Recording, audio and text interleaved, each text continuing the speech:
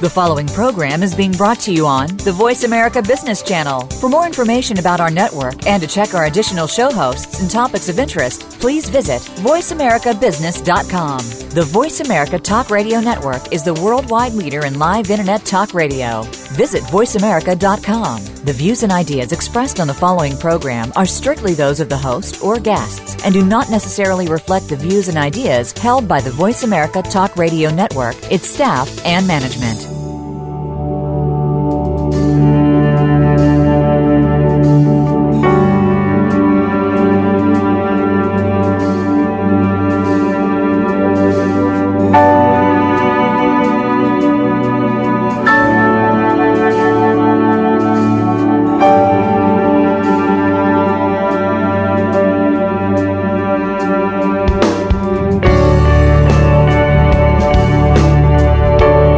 Guests today are deeply involved in the areas of relief work for impoverished countries, suffering from the aftermath of wars and natural disasters.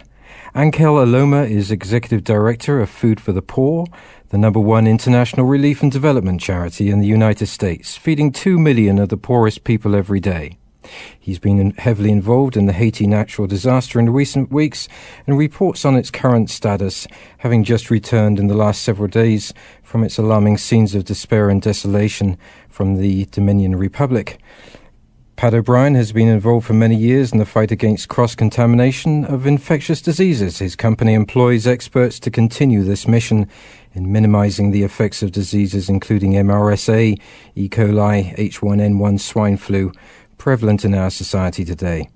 Their technology also works towards significant reduction in the spread of disease in the aftermath of natural disasters, such as that one in Haiti. As fears grow for the security and health risks following Haiti's recent disaster, Angel Aloma and Pat O'Brien join me today to talk to the urgent and immediate action required to reduce the real threat of spread of diseases to the mainland United States and abroad. Gentlemen, welcome to you. Thank you. Glad to be here. Very much. What I'd like to do is start off, Pat O'Brien, obviously, so that you have been on the program several times now. But what I would like to do is, Mr. Aloma, would you give me a brief overview of the Food for the Poor organization? Yes, we are a 28-year-old organization. As you mentioned earlier, we're the largest in the United States of the international charities right now. We are at 97% funded by private donation and private donors. And our name has become somewhat of a misnomer because now we are involved not only in food, but very active in building homes, in digging water wells and doing water projects with cisterns and gravity-fed water projects. We are also involved in education, in medical, and in the last 7 to 8 years, we've been very deeply involved in development and self-sustainable projects like microenterprise, agricultural, aquacultural projects. Now, your mission statement on your official website states that essentially you are supporting Latin America. And the Caribbean. And the Caribbean. So Haiti comes under that mandate, I take it. Absolutely. And you've been to Haiti very recently, or you've been to the Dominican Republic? Yes, I was in Haiti 6 days after the earthquake for a week, and I have just returned today from the Dominican Republic, actually. And Patrick O'Brien, I wonder if I could ask you, sir, to give us a brief synopsis of your work. I understand that your company, AirTech Solutions, is looking very seriously at visiting Haiti with a view to spreading special chemicals to reduce the disease there. Could you give us a very brief overview, please? Well, we've made a lot of headway with both the Haitian government, the government of Port-au-Prince, the tourism minister. We're working with a Congressman, Nick Lamson, out of Texas. He's a former congressman just a year and a half ago away from Congress, but has tremendous contacts within the U.S. government. We're getting tremendous cooperation. In our plan, we have done many projects cleaning up buildings, both inside, and we now have the facility to be able to clean up outside and eliminate microbes.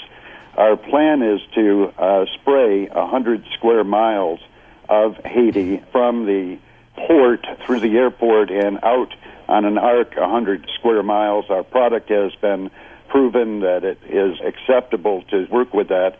We are also working with another manufacturer that has a mosquito product that is a long-lasting killer of adult mosquitoes and larvae. One application will work for a whole mosquito season.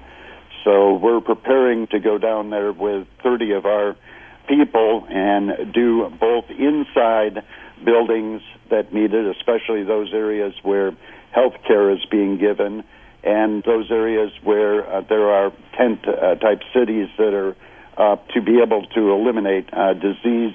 And we're also, of course, looking to try to reduce the amount of disease in the country by a minimum of 85%. That's our goal.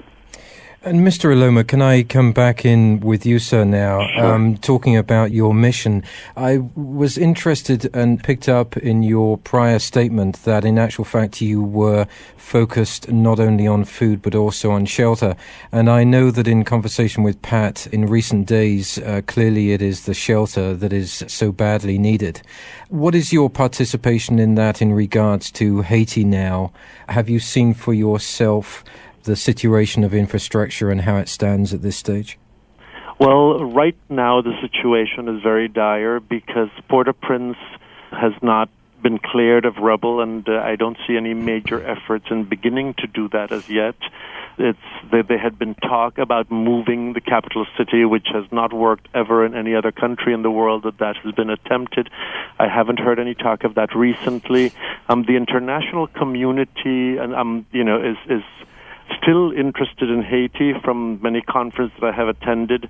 But again, there are a lot of obstacles to overcome in working in Haiti.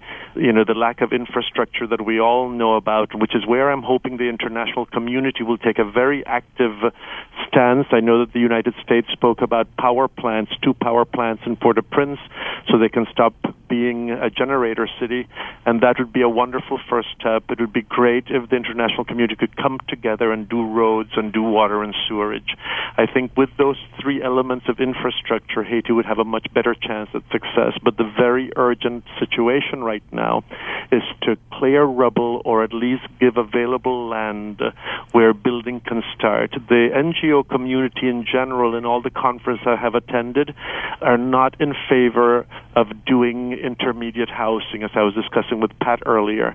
We would like to go from tents to permanent structures, because what has happened in countries like Armenia is that they built 20 years ago intermediate housing, and those are still up, and the city has become a city of intermediate housing, or many cities actually. So we want to go directly into permanent housing, but it's very difficult because of permits, because of land, because of the rubble in Port-au-Prince. So we're finding this frustration. We are trying to build in areas right now where refugees have left and gone into, like Cap Haitian, who has received thousands of refugees from the capital, because those areas are in themselves so very poor that they cannot support an influx of refugees or displaced people since they're in their own country. So we are trying to build in those areas to send food and clothing and dig wells in those areas, but we're very anxious to begin work in the capital itself, or at least the surrounding areas of the capital. The closest we've been able to get to is about an hour and a half away in Pierre-Payan. We have been able to build some homes and move some of the people from Port-au-Prince, but the numbers compared to the 1.3 million who are displaced and homeless, are minimal. Now, Pat O'Brien and myself had the pleasure of bringing a journalist in to a program recently who had been down to Haiti recently, and he had discovered and looked for himself around these camps. I think one of them he referred to as the golf course. He suggested that there were some 400 to 600,000 people displaced in really dreadful conditions. Is that still the status today? Are we still having to accept that those same people are still where they are? I am afraid so. As you were talking about, spraying for mosquitoes, I thought to myself, there are camps that have 6,000 people living there. Every available piece of land in Port-au-Prince has become a tent city.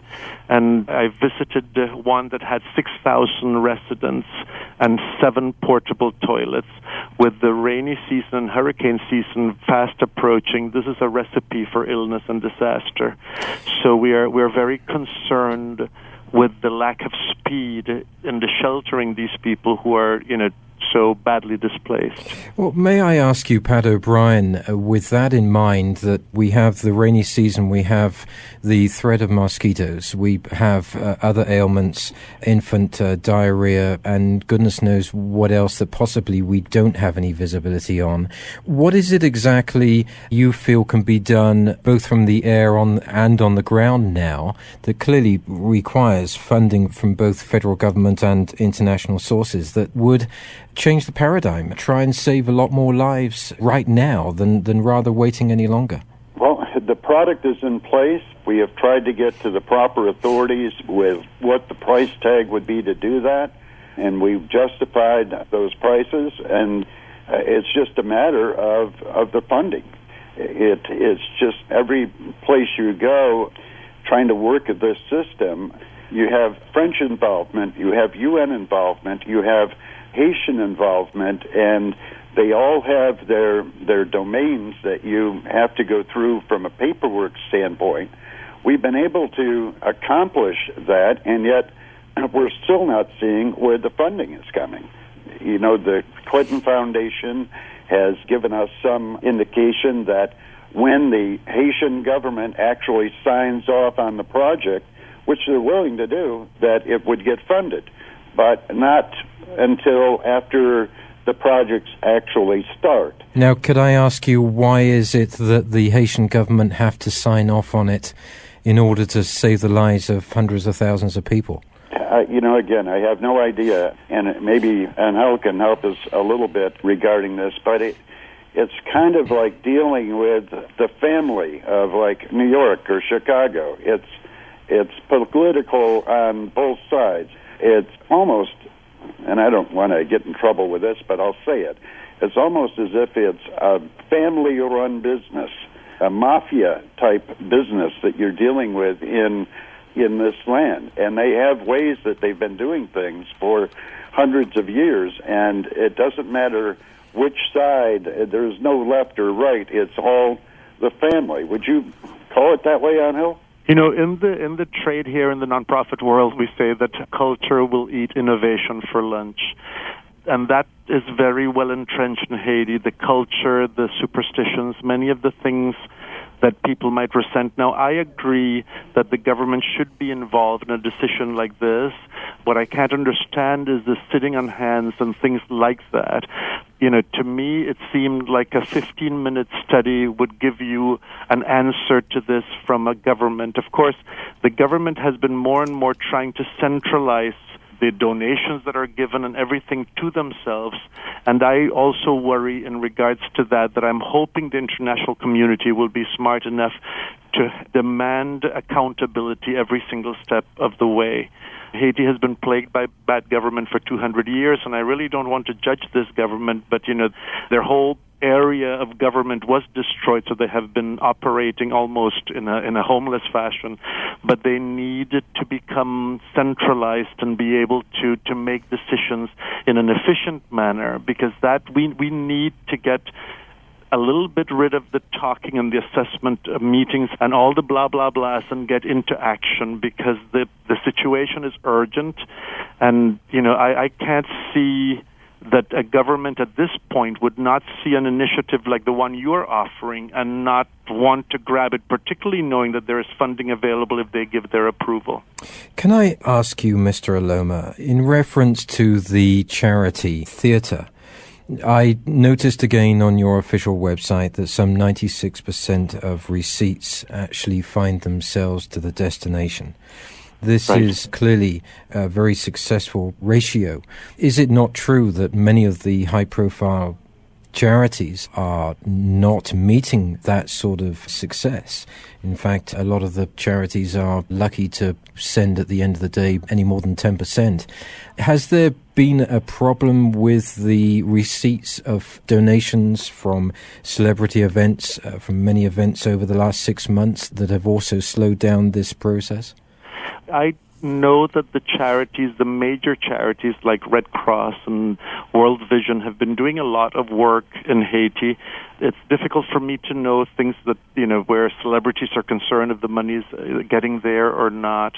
But I also have to express some understanding for sometimes what is a slowness. I know when the earthquake happened, the second day after that, we had 5 trucks come in with medical supplies from the Dominican Republic.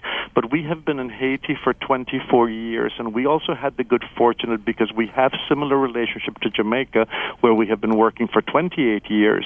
They sent over 150 soldier reservists who came and camped out in our warehouse and offices, and therefore we could, from the very beginning, start to distribute without any threat of any type of disorder. And a lot of the charities who had materials down there to distribute were paralyzed because of that fear, which is a very reasonable fear in a time like that. And they were heavily criticized, and I felt a little bad about that. We were fortunate that because of our relations, we were able to start right away. But I honestly can't comment. I know that when security was no longer an issue, that many of the charities were distributing. I don't think there has ever been that much food in Port-au-Prince, for many, many years. And so I don't, know what percentage of what. I do know there are some charities that only 10% of what they take in goes to but people have to judge that on their own. I mean, there are watchdogs all over the place with websites that you can check on to see, who does what. As far as getting this infrastructure support into this country and for allowing companies like AirTech Solutions and Pat O'Brien to do their job, is it necessary to go through the Dominican Republic in order to do that? Do you have to actually start with roads and train infrastructure through the Dominican Republic before you can actually do anything in Haiti itself? No. I honestly, at the very beginning when the earthquake happened, there were no flights coming in to Haiti. So basically everything had to go through Dominican Republic.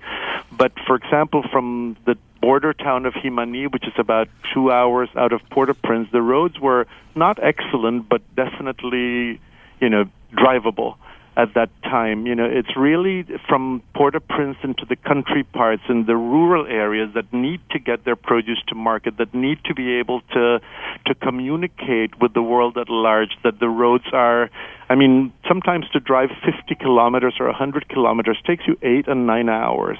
Just from the condition of road, you feel as if you're driving on riverbeds. And that's, as large as we are and as large as World Vision is and Red Cross, we cannot afford to build that sort of infrastructure. And that's why I'm hoping the international community will not go in piecemeal and say, okay, I'm going to clean up this river and I'm going to build this and I'm going to do that, but rather together put really some proper infrastructure that will allow the nation as a whole to have a better option for success. What about for you, Pat O'Brien? What do you need now in order to get access into Haiti? Understanding what has been said there, can you fly in materials? Can you get materials in through the airport, or do you have to use roadways in order to get all these materials to where they need to get to? We would send the materials through the port, and we have also set up transportation after the product gets there. We have over 1,153 tons of product that we need to get into Haiti, and then it has to be diluted. It's a concentrate, and so we need the water facility to be able to do that. We have a couple of machines that we have that will produce fresh water, and that's how we're going to manage to do it. While we first get on the ground, we're also looking to be able to go in and service as many indoor facilities as we can, as well as we're getting set up to do the aerial work. So it will be several different fronts that we'll be working on once we get the green light to go in. For you, Mr. Aloma, what are the implications here if we go another 3 or 4 weeks, possibly 6 weeks? What sort of situation are we going to have on the ground in these camps? Are we going to have diseases I very fear prevalent. that as rain begins, there is only one company in Port-au-Prince that clears the portable toilets. Besides the total disparity between the number of portable toilets and residents in the 10 cities, there's one 10 city that has 50 to 70,000 people there, daytime 50,000, nighttime 70, the 40B Delmas. And I fear that if these things are not emptied appropriately, and there is very few there for the number of residents, that they're going to be using the bathroom anywhere they can. And once rain begins, there is going to be black water all over the city, and particularly in those areas where the people are now, in tents and under sheets and under, cardboard and plastic. So I would say yes. I think the worst could come from an epidemic that could really decimate the population. Now, is that a very dangerous situation? When we had a journalist come into the program recently, he himself became quite ill, and he's been traveling to Haiti since, I believe, 1982. He was frankly shocked this last time to the point where he was actually questioning whether he would go back again right now. But he did become ill. He came back through the Dominican Republic into Florida, where there were no checks at all at the port of entry. Now, the concern here is that could we finish up with a pandemic given the transportation of the relief workers coming through Florida now? Could we finish up with a pandemic even on mainland soil in this country? Up to when last I traveled to Haiti, the border people, when it's done by land, were giving vaccinations. I took 2 or 3 injections and a couple pills for malaria, I thought it was. The malaria threat is also always very prominent. Today I heard a reporter from the Miami Herald saying that many of the doctors and nurses who went down as volunteers have left, and as a matter of fact, he was at a hospital where a man was brought in the back of a truck with typhoid, and that he actually died in the back of the truck for lack of attention because there was no doctor in the emergency area. So, there are so many things that can combine to have a very really serious epidemic. I'm not sure if a pandemic, because really those of us who travel to Haiti frequently are pretty savvy on what we need to do and what we need to avoid and what we need to take to avoid being sick, even though occasionally one gets, some stomach flu or whatever. But, it definitely, for the Haitian population in itself, I think it is an extremely dangerous situation.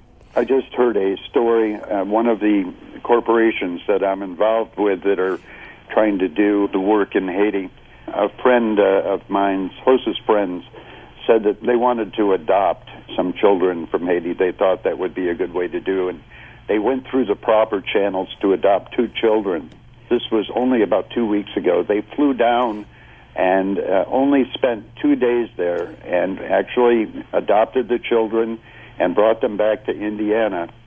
And when they got back, they, of course, went immediately to the doctor and found out all 4 of them had spinal meningitis, as well as the children had a blood disease that the doctor said could have only happened with them laying in fecal materials for a long period of time. It's very concerning that, one outbreak, we sit here in Orlando, Florida, and if you figure that an outbreak in Florida were to occur, or Louisiana, or any place in the rest of the world, a lot of the people are coming through Florida and then going through the rest of the world that are coming from Haiti. We could easily, I would think, have either an epidemic or a pandemic.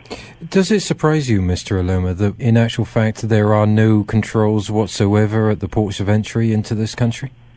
No, Haiti basically does not have a problem with people trying to get in. And usually there are controls in the opposite direction. Like in the Dominican Republic, they have some guards and controls. But I have been into Haiti many times by road, and they have never asked to see documents or passport or anything. They just, you tell them I'm going into Haiti, and they let the car through. Let me ask you this, if I may. And correct me if I'm wrong, we have some 400 to 600,000 people in absolutely dire conditions in Haiti today. We seem to have no structure or coordinated effort to look after these people some 5 months after the event. What is this saying about the role of America today? Surely we certainly couldn't say that this is our finest hour. Why is it that we cannot just drop the rhetoric, drop this endless paperwork trail, and simply take care of this? I mean, could you give me some sort of perhaps synopsis of that or understanding as to why there is essentially no action being taken from here? I think we are a world of bureaucracy and politics, and every decision is taken and made according to that. And I know that in Haiti itself, it's a very complex system, and a lot of the issues in the slowness of the aid actually comes internally from the country. But at the same time, I do think we are playing a very dangerous game of Russian roulette with the Haitian population, with perhaps 5 bullets in and only one that has a blank.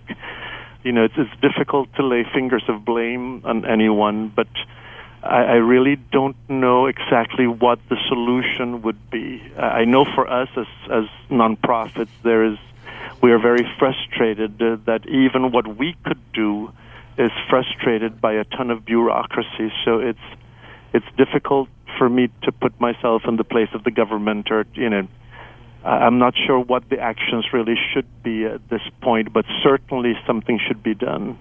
Compared to other missions that you have in the field in other countries, is the Haitian condition made more difficult for you as an organization? Yes. I mean, at this point, you're talking since the earthquake or generally? Since the earthquake. Oh, absolutely. Absolutely. I mean, just the frustration of Port-au-Prince being covered in rubble and not having so far any direct plan. We have been to many conferences and as to Haiti's future, and we have heard suggestions about building reefs with the cement, of building dumps and covering it over, but nothing that has come out with an actual action plan, with a timeline that says, okay, we're going to start next week and we will have this many acres cleared so that anyone who is interested in building, that's the frustration for us, that there is no action plan, there is no timeline, and it just goes from one conference to the next, to the next, to the next, and nothing really happening, except in a very micro sense, which is basically what the NGOs can do. What are your plans as an organization in the future with Haiti? Are you going to be concentrating on this country, or do you have other areas that you have to focus on? Well, we have 17 countries, and the major ones of which are Haiti, Dominican Republic, Jamaica, Nicaragua, Guatemala, Honduras, and El Salvador. But definitely our donors were very focused on Haiti, were very generous for the Haiti disaster, and we are just really anxious to get to work. We definitely will not abandon Haiti at all, and we want to really focus much of our attention there at the same time without neglecting our entire mission, which is for the 17 countries. And for Pat O'Brien, what is your next step now in gaining funding for this operation?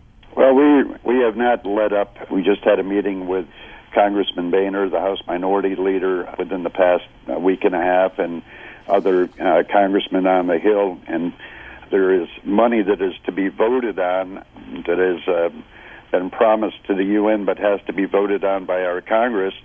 That has not come up yet, that bill. That's one of the areas that we're looking at, waiting for it. We have eyes and ears, to be able to get money coming to our direction to do that. And we are working with the Clinton Foundation, trying to do the same thing. It just seems as if there, as Mr. Aloma said, there is a bureaucracy that is in place that's almost unmovable. Let me ask you, Mr. Aloma, one of the things shortly after the earthquake was the rising amount of crime in Haiti.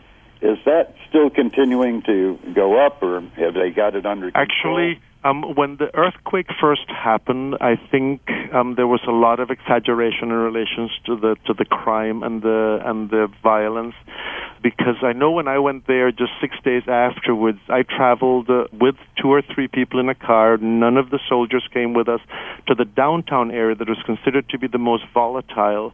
And the people were very orderly. In every distribution that we went, they were very orderly. We set up tanks with water at different tent cities, and they stood very orderly for it. What is happening now is that as frustration sets in and they see no action happening, that they're getting desperation is coming into play, and I've heard of incidents of them taking over trucks and shooting, at trucks that are passing by to get them to stop and to loot them and this sort of thing. But I think it's almost, and I don't like to sound as if I'm condoning criminal activity, but I think frustration gets to a point where desperation takes over from good sense, and crime is beginning to get worse again.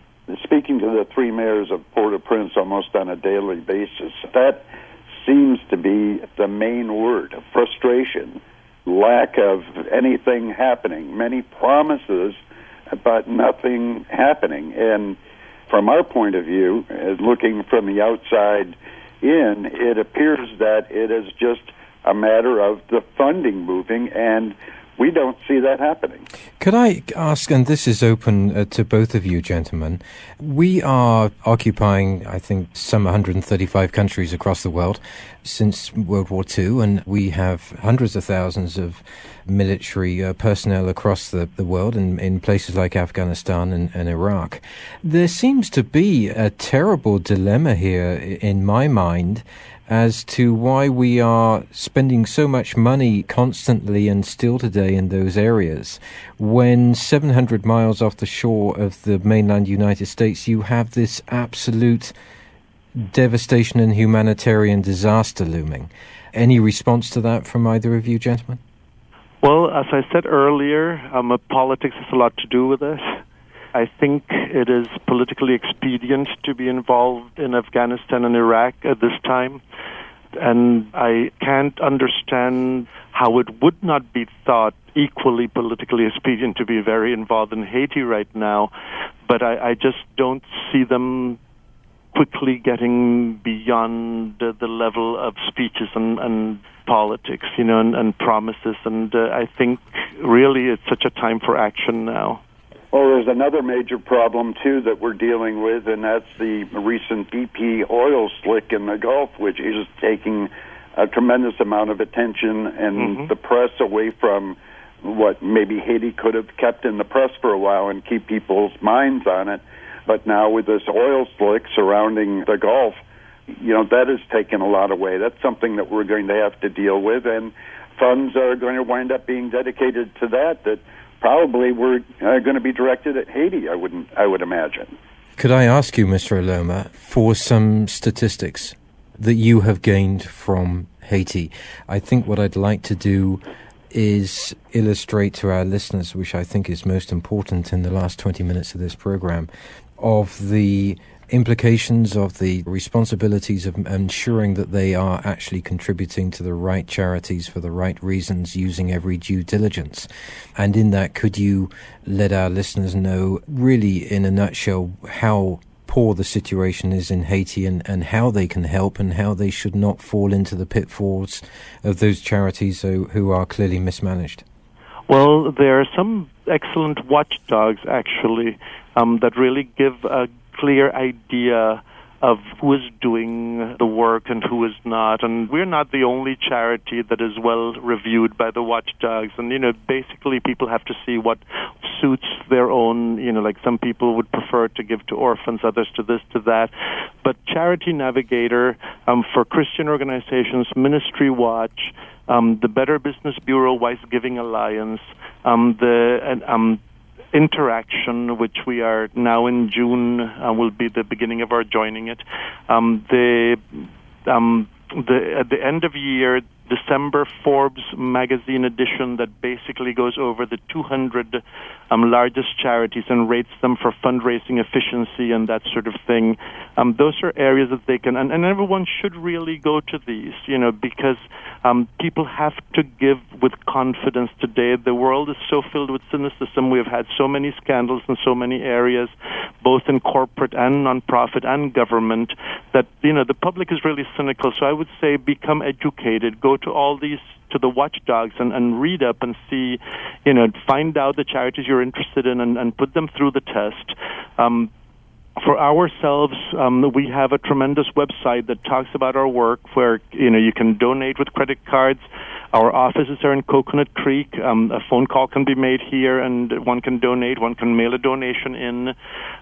We have... The advantage we have in Haiti is that we have been there 24 years incorporated, 26 years informally. We have a staff of over 400 people there. We have great experience on the ground. We do all the work that I mentioned before of construction of homes, of clean water and food and medical and education and self-sustainability projects. So, we are trying, just this last weekend, we planted 25,000 fruit trees in an area, Keskoff, in Haiti, to be able to start the idea of it's not just food for relief, but food on a permanent basis for people to be able to feed themselves and to have an income from this. We're doing tilapia ponds and, pangasius ponds to be able to get the protein that so many of the Haitian children are lacking. That's why they have the orange hair and the distended bellies and the thin limbs and the lethargic look. So we, basically... we are an excellent charity. We're not the only one that's an excellent charity, but the donors should really not give blindly, should really educate themselves on the proficiency and the efficiency of these charities. Can you reaffirm, Mr. Aloma, for the listeners, the numbers at the moment of people actually residing in those camps in Haiti? Well, they say that 1.3 million people are homeless, and approximately half of those are living in very dire circumstances. So approximately 600 to 650,000 people are living in circumstances that are amazingly poor. There are some who are simply sleeping in the street, and they have blocked off roads with rocks just to sleep on the streets at night. But in the camps, as I said, to go into a camp of 6,000 people and have 7 portable toilets for 6,000 people. We who live in a developed nation, when we lived in a home with 2 bathrooms with a fairly large family, we were constantly complaining about it. Can you imagine 6,000 people and 7, portable toilets, no running water? So we have that situation. The food situation is very difficult, although we have tried to form leadership committees in each of the 10 cities so we can distribute food to them, and then they take care of distribution to the camp in general. It is still a challenging process, so it's something that really can be quite scary, particularly from a health point of view, particularly from the rainy season starting. And what is the mortality rate currently, and how could that increase with the onset of the rainy season? Well, Haiti, under normal conditions, has 1 of 8 children dying from contaminated water and complications of malnutrition. So the rate right now has likely gone to more like 1 to 5. I saw so many cases in the general hospital there where there were children that were just simply, dying from lack of attention. One father had to walk for 15 hours to get medical attention for his child. So it's, the child lost his hand and had a huge gash on his head. He was one of the fortunate ones that survived. But there were many others who, were just too ill. And this situation is only going to get worse if something is not done now. And as you beginning to summarize this, what is the possible implication here that over the next 4 to 6 weeks, if something does not happen in a very meaningful way, whether it's from NGOs or from government or international sources, what is it that we could see occur in that country? I think we could see a child death, a child mortality situation that perhaps would have a percentage that could be frightening to the world, like perhaps 20%, 30%, 40% of children dying from illnesses that could easily be avoided if they were not living under horrendous conditions. And Pat O'Brien, could you come in here and really place in front of us the chances of gaining funding in the next 4 to 6 weeks? Again, it's our prayer. We know that we are doing all of the right things, trying to cover all of the right bases. But I'd ask your listeners if they would just pray that we do get funding so that we can reduce this disease. I keep hearing I'm getting closer and closer and closer. We want to. Also, it's not just a commitment to spray the country one time. Our part of what we're planning on doing is training the Haitian nationals to be able to keep our work ongoing. We have a general manager that is hired that will go between Florida and Haiti to see to it that the work is getting done and getting done properly. And that just reducing that disease in one time is not our goal. It's an ongoing process, and that our prayer is that sometime here in the next 5 to 10 years, our area of destination for tourism is going to be Haiti, and I think it's something that's possible to do if we can help reduce the disease. And they're a country that needs to be totally rebuilt. At the end of 5 to 10 years, you're looking at a brand new country, and if it's done properly. But meanwhile, it's safe to say that in the meantime, you could lose a whole generation if we allow it to carry on as it is. Well, if you think of it as in terms of size, anybody that's been to Disney World, Orlando is approximately 2 million people. We have 2 million people in jeopardy. That would be every citizen of Orlando. It's easy to just pick a city that's 1.5 million to 2 million and put that in your mind of people that are going to die in these literally dire straits that they're in. We need the help, and we need it now. And Mr. Aloma's organization is doing their part, and it's up now to the governments, both the Haitian government, the French government that I know is involved. They're actually doing work down there. And the UN, all of these, we need to be able to put pressure on these organizations to act, not just to talk about it. And I have attended 3 or 4 of these meetings myself, and all it is talk, hot air. It's typical politics as usual. It's got to get down to where the work is getting done. Could I just ask you, Mr. Aloma, in regards to your people who spend time in Haiti, any idea, any response from them as they have traveled back to the States of how they feel about this situation, what the trauma is that they experience? Basically, I mean, the situation in Haiti will traumatize anyone that goes there to visit. Even for us who have traveled to Haiti many times under normal conditions, for many people, Haiti is a traumatizing country under the best conditions in the world. Under the conditions right now, it is really more than traumatizing. It is completely heartbreaking and mind-boggling.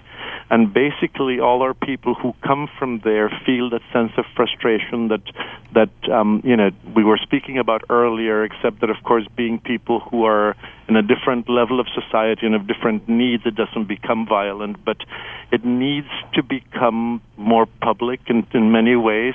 And since we have spoken about government and about the NGOs, and I think we need to also address the press. I think our press oftentimes suffers from ADD, and basically they're distracted by, I don't want the press to leave Haiti because Tiger Woods has another affair or because, someone is having an affair with their, lesbian lover.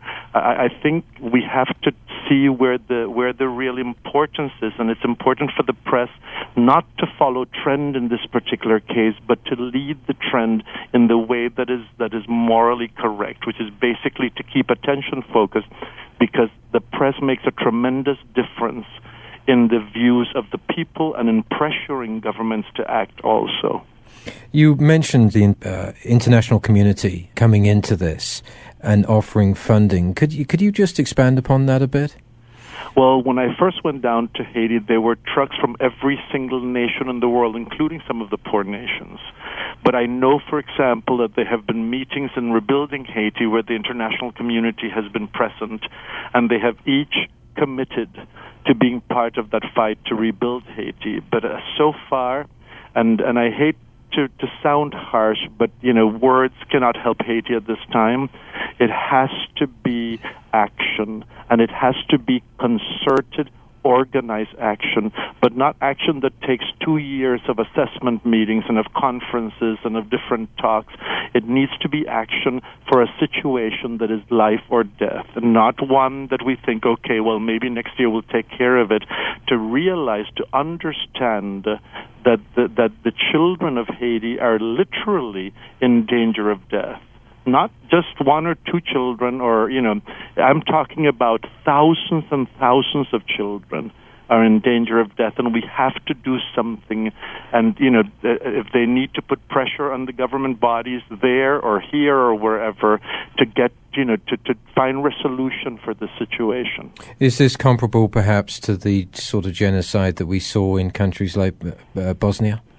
I think genocide is a harsh word, because to me genocide connotes a certain malice, a certain forethought, a certain intention to eliminate a race or a nation, and I don't think that exists here.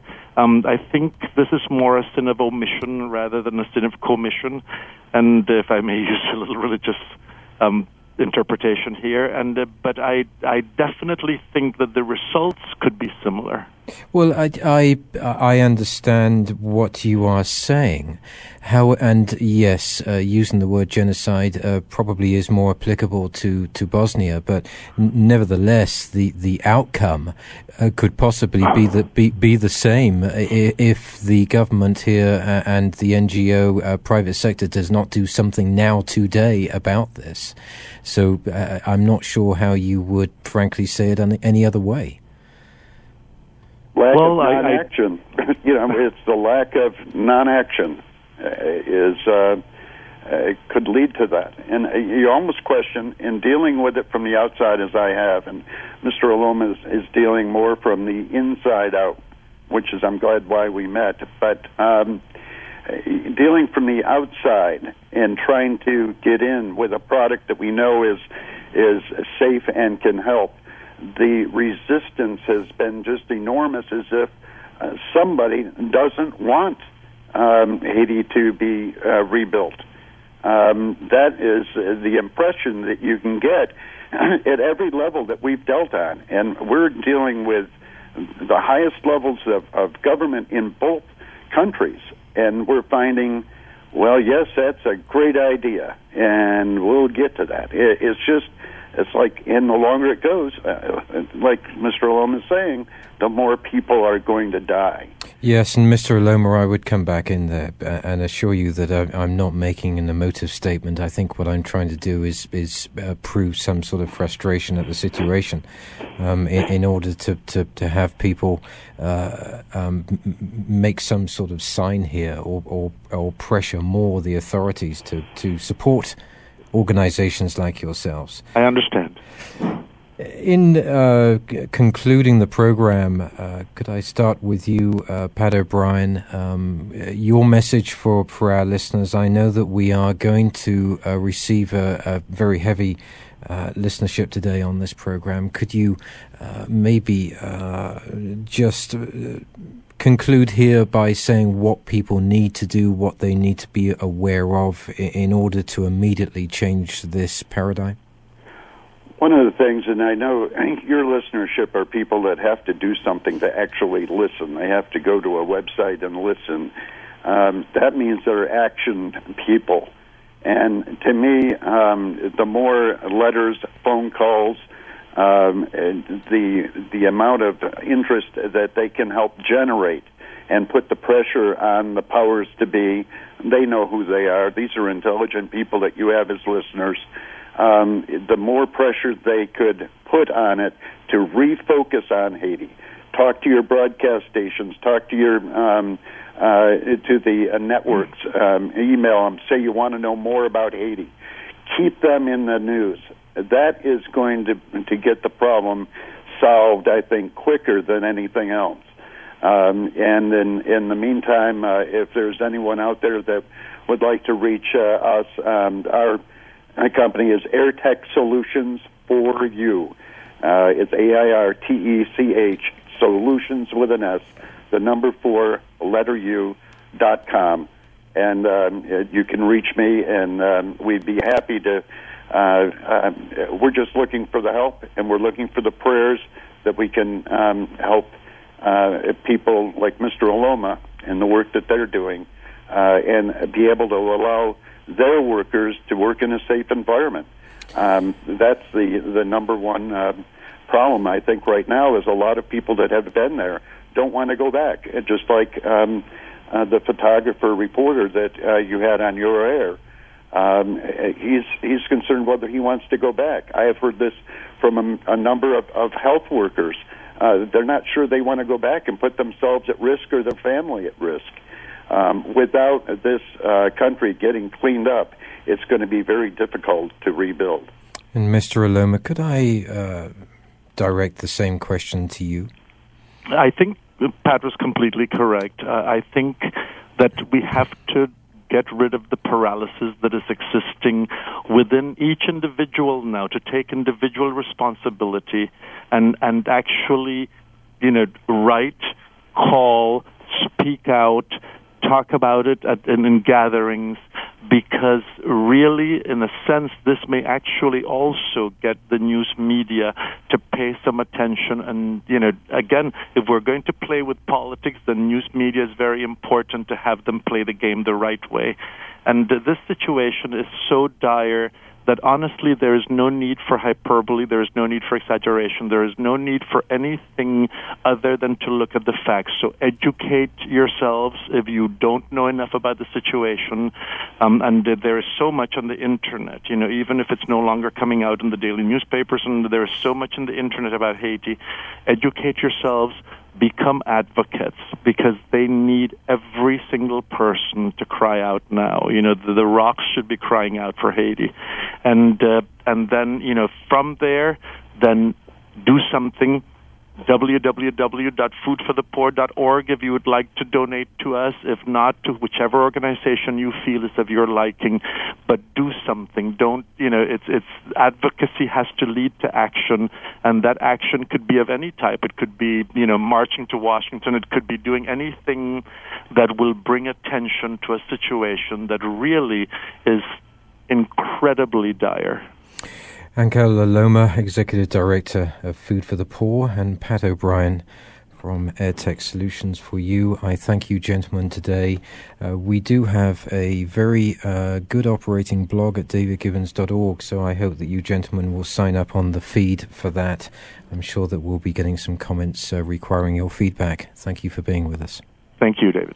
Thank you, David. And thank you to our listeners today. I hope you have enjoyed this program as much as we have, and gained a lot more information on the dire circumstances in Haiti. And again, you can visit davidgibbons.org. There is a blog feature. Feel free to comment. I'm sure that these gentlemen will be most happy to respond to any questions that you have. Meanwhile, wherever you are in this world, good morning, good afternoon, and good evening.